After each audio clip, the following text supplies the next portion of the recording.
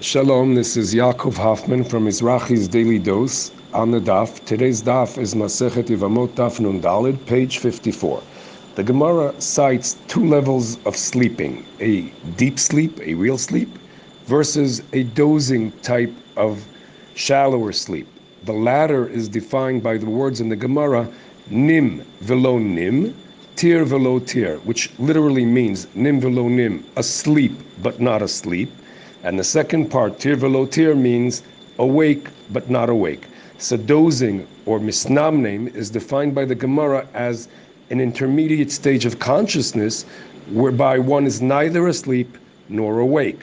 The Gemara brings this level of sleep in the context of the following. If the Yabam would have relations with the Yavama while being in a state of this intermediate sleep level of dozing, it would be a good Yibum. The Gemara, in its infinite wisdom, also gives three indicators. How are we to know if one is on this shallow level of sleep? The first indicator, the Gemara says, Dekari leva'ani, if we call their name and they answer. The second one, Lo yada ladure svara, they cannot come up with a svara on their own volition, a logical explanation.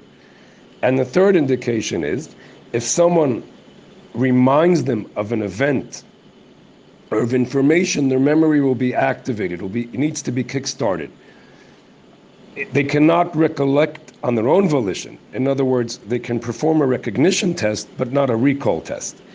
The status of misnamnem in halacha extends beyond yibum, such as if someone dozes outside of the sukkah during the festival of Sukkot or during the Megillah.